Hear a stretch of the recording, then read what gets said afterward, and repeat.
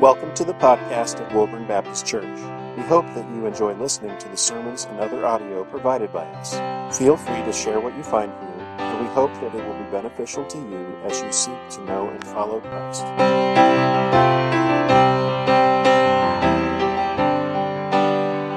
We live in an age of anxiety.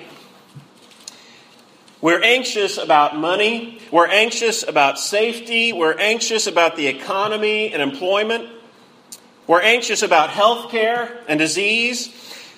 We worry all the time. Statistics say that about 18.1% of American adults between 18 and 54 have been diagnosed with an anxiety disorder. That's over 40 million adults.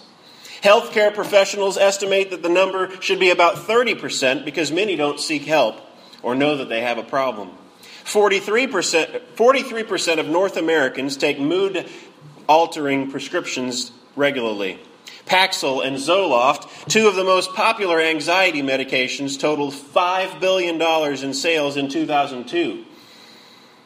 6.8 million Americans, or 3.1% of the population, suffers from generalized anxiety disorder. 2.2 million, or 1% of the population, suffers from obsessive-compulsive disorder. 6 million, or 2.7% of the population, suffers from panic disorder. And 7.7 million, or 3.5% of the population, suffer from PTSD. And 15 million, or 6.8% of the population, suffers from social anxiety disorder. We live in an anxious age. So many people are anxious that there are often good reasons to be anxious. What Jesus says in today's passage has a clear application for us. But it is hard. Jesus isn't telling us what to do. He isn't telling us what to think. He's telling us how to feel. And that's hard. Most of us are probably under the assumption we can't control how we feel. The God of the Bible is a God who commands our emotions. He commands us to love Him above all else. He commands us to rejoice. He commands us to fear not. And here He commands us not to worry. Let's look at what our text says. From Matthew chapter 6, beginning in verse 25. Therefore I tell you, do not be anxious about your life, what you will eat, or what you will drink, nor about your body, what you will put on. Is not life more than food, and the body more than clothing? Look at the birds of the air. They neither sow, nor reap, nor gather into barns, and yet your heavenly Father feeds them. Are you not more value than they? And which of you, by being anxious, can add a single hour to his span of life? And why are you anxious about clothing? Consider the lilies of the field, how they grow. They neither toil nor spin. Yet I tell you, even Solomon in all of his glory was not arrayed like one of these. But if God so clothes the grass of the field, which today is alive and tomorrow is thrown into the oven, will He not much more clothe you, O you of little faith? Therefore do not be anxious, saying, what shall we eat? Or what shall we drink? Or what shall we wear? For the Gentiles seek after all these things, and your heavenly Father knows that you need them all. But seek first the kingdom of God and His righteousness, and all these things will be added to you. Therefore, do not be anxious about tomorrow, for tomorrow will be anxious for itself. Sufficient for the day is its own trouble. Let's pray. Father, we thank you for your grace and your peace that you give us, the peace that passes all understanding. Father, we thank you for your word. Pray that you would apply your word to our hearts this morning. As we listen, that you would give us eyes to see and ears to hear. Lord, that your Spirit would be united with your word. And Lord, that it would do its work in us. Lord, feed your people. Father, be with me, an anxious preacher. A man who's already filled with anxiety. Lord, forgive me and help me to speak with boldness. Lord, we love you. In Jesus' name, amen. Jesus repeats his command 3 times. He tells us in verse 25, he says, "Therefore I tell you not to be anxious. Do not be anxious." And then in verse 31, he says, "Therefore do not be anxious." And again in verse 34, he says, "Therefore do not be anxious." The Lord Jesus Christ has the right, has the authority to command us not to be anxious. This is hard, isn't it? It's hard. I will admit that I'm part of the statistics. I take a medication daily that helps me with depression and anxiety. I don't think that we can take this passage and say that Jesus is somehow anti-medication. However, from experience, I can tell you medication is not the answer alone. Taking a pill for anxiety doesn't make your problems go away. It just helps you think clearly to be able to cope with them. I'm no psychologist, I'm just a preacher. So I don't pretend to be a clinical counselor. What God's Word has to say to us about anxiety is good news. If you suffer from anxiety and you're on medication, I'm not saying stop taking your medication. What I'm saying is medication isn't enough. The true cure for anxiety that brings the peace which passes all understanding is to trust in a God who loves and cares for his children. Jesus tells us specifically what we shouldn't worry about. He tells us not to be anxious about your life, what you will eat, what you will drink, nor about your body, what you will put on. The things he tells us not to worry about are simple. Food, drink, clothing. This is important because the things he lists are all things that we have need of. Everyone needs to eat and to drink. We all need to wear clothes. To many of us, it seems silly to worry about these things. If we want to drink, we go to the tap and we turn on the water. There's no cause for worry, is there? If we are hungry, we go to the refrigerator or our pantry and we find something to eat. Or maybe we can just go down to a restaurant and order whatever we feel like. And clothing. Many of us have more clothing than we have room for in our closets. We might have to purge our wardrobes to make room. We live in a wealthy society where many of us don't have to worry about these things. Not because of any spiritual reason. Like we're trusting in a Heavenly Father to take care of us. But because there's so much abundance, we just take things for granted. However, there are some who do worry about these things. There are some who live in poverty. Our economy is such that in our society, some have little left for food whenever they pay their other bills. We don't often think about this fact, but there are probably many children, even in Bond County where we live, who go to bed hungry at night. The first reason Jesus gives us not to worry is that there are more important things than food or drink and clothing. I'll point it out. He says, "Do not be anxious about your life, what you will eat or what you will drink, nor about your body, what you will put on. Is not life more than food, and the body more than clothing?" There's more important things to worry about.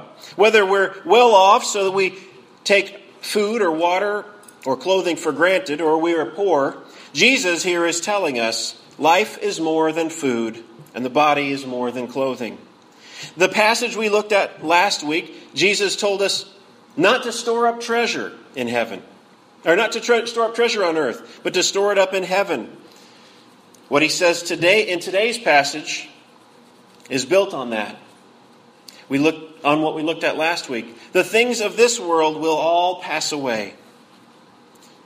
But what we do that affects eternity matters ultimately. Then, Jesus gives us comfort by telling us that our Father will care for our needs. He uses two examples where he moves from the lesser to the greater. First, Jesus tells us to look at the birds of the air. They neither sow nor reap nor gather into barns, and yet your heavenly Father feeds them. Are you not more value than they? Birds. Birds. God takes care of the birds. It's like the song, His eye is on the sparrow. And I know He watches me. This isn't difficult to understand. We can observe in nature that God provides even for tiny little birds. They don't have to work through the year to save up and make it through. God provides for them day by day what they need. If God cares so much about birds, then how much more does He care for us, His children? The other example He gives is flowers. Jesus says, "Consider the lilies of the field, how they grow. They neither toil nor spin, yet I tell you, even Solomon in all his glory was not arrayed like one of these. But if God so clothes the grass of the field, which is today is alive and tomorrow is thrown into the oven, will He not much more clothe you?" Again, Jesus uses the same logic. We don't think of flowers as dressing in clothes. Yet God has made the flowers as so beautiful to point to His own character. Jesus tells us that the richest king in the Old Testament, Solomon himself, didn't have clothing that was as beautiful as what he designed for the flowers. These flowers are here temporarily. They may live today and shrivel up and die tomorrow. And once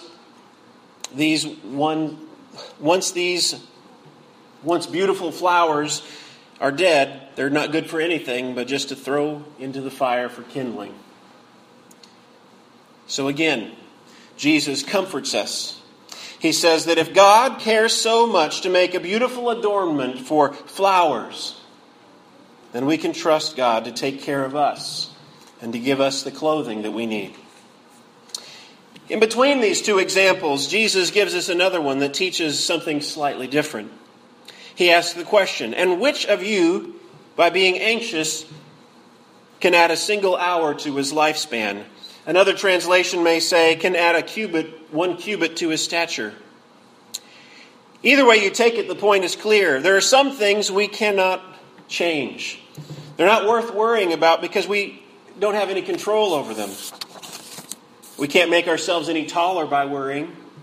We cannot add an hour to our lifespan by worrying. Those things aren't in our control. They're controlled and determined by a loving Heavenly Father. And our anxiety is often rooted in what Jesus says at the end of the verse. He says, "O you of little faith." Now, I don't want you to get the wrong idea here. Don't take me for one of those prosperity preachers who says that if anything negative happens to you, it must be because you don't have enough faith. That's not what Jesus means here. However, when we are anxious about things, it is incompatible with trusting in the Father who cares for us. When we are tempted to be anxious, the greatest cure is just to remind ourselves, to preach the gospel to ourselves, but to remind ourselves of the promises of God. To believe what He says here. If He takes care of birds, God will certainly take care of me. So far, Jesus has given us 3 reasons not to worry. First, don't worry because there are more important things than food, drink, and clothing. Second, Jesus tells us, don't worry because if God cares for small things like birds and flowers, He will care for His children who are of more value. And third, don't worry because if there are many things we just can't control anyway. If they're out of our control, why worry? Then Jesus turns to tell us what we should pursue. He says not to worry about food, drink, or clothing because the Gentiles or the pagans seek after these things, those who do not know God. pursue after these things because to them they are ultimate. All of their pursuits are for material goods. The Christian should have a different pursuit. Jesus tells us, seek first the kingdom of God and His righteousness, and all these things will be added to you. Now, Jesus isn't saying that we don't really need food and clothing. In fact, He says your heavenly Father knows that you need them all. He isn't telling us to deny the need. Rather, He's telling us to trust in a loving Father. What Jesus tells us to do is to redirect our focus. If we're worried about food and clothing, we're acting like pagans who pursue those things as an ultimate goal. So we must change the direction of our pursuit. Seek the kingdom of God and His righteousness. Seek after heavenly things. First, in Colossians 3:2, it says, Paul says a very similar thought. He says, set your mind on things above and not on the things of earth. Finally, Jesus tells us not to be anxious about tomorrow, for tomorrow will be anxious for itself. Sufficient for the day is its own trouble. Basically, Jesus is telling us not to worry about the future. Take one day at a time. Most of the time, we worry about the things in the future, but they never really even come to pass.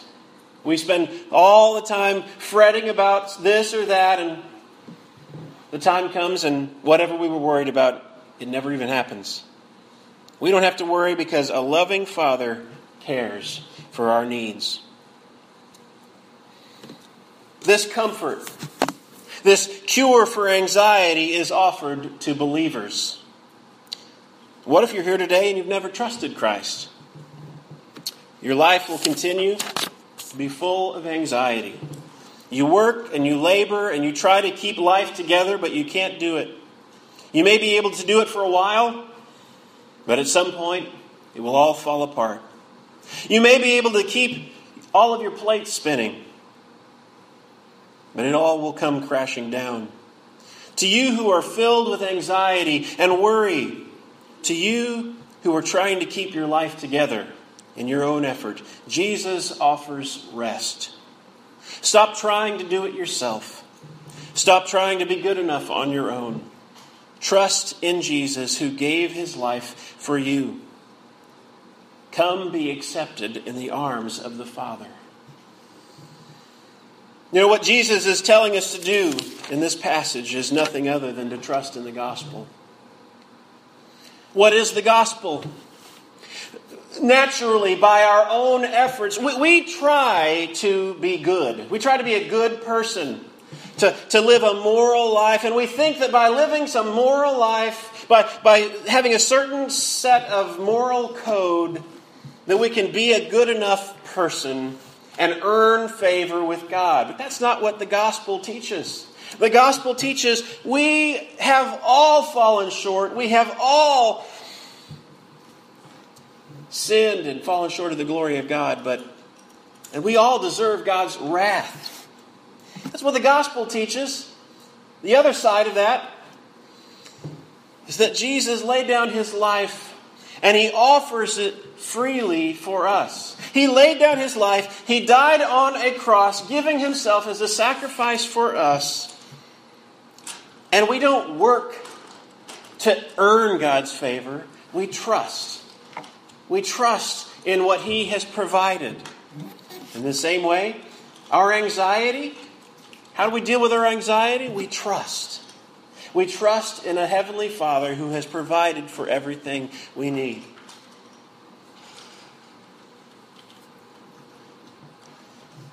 This goes right along with the gospel. It's not about working. It's not about trying to be good enough. It's about trusting.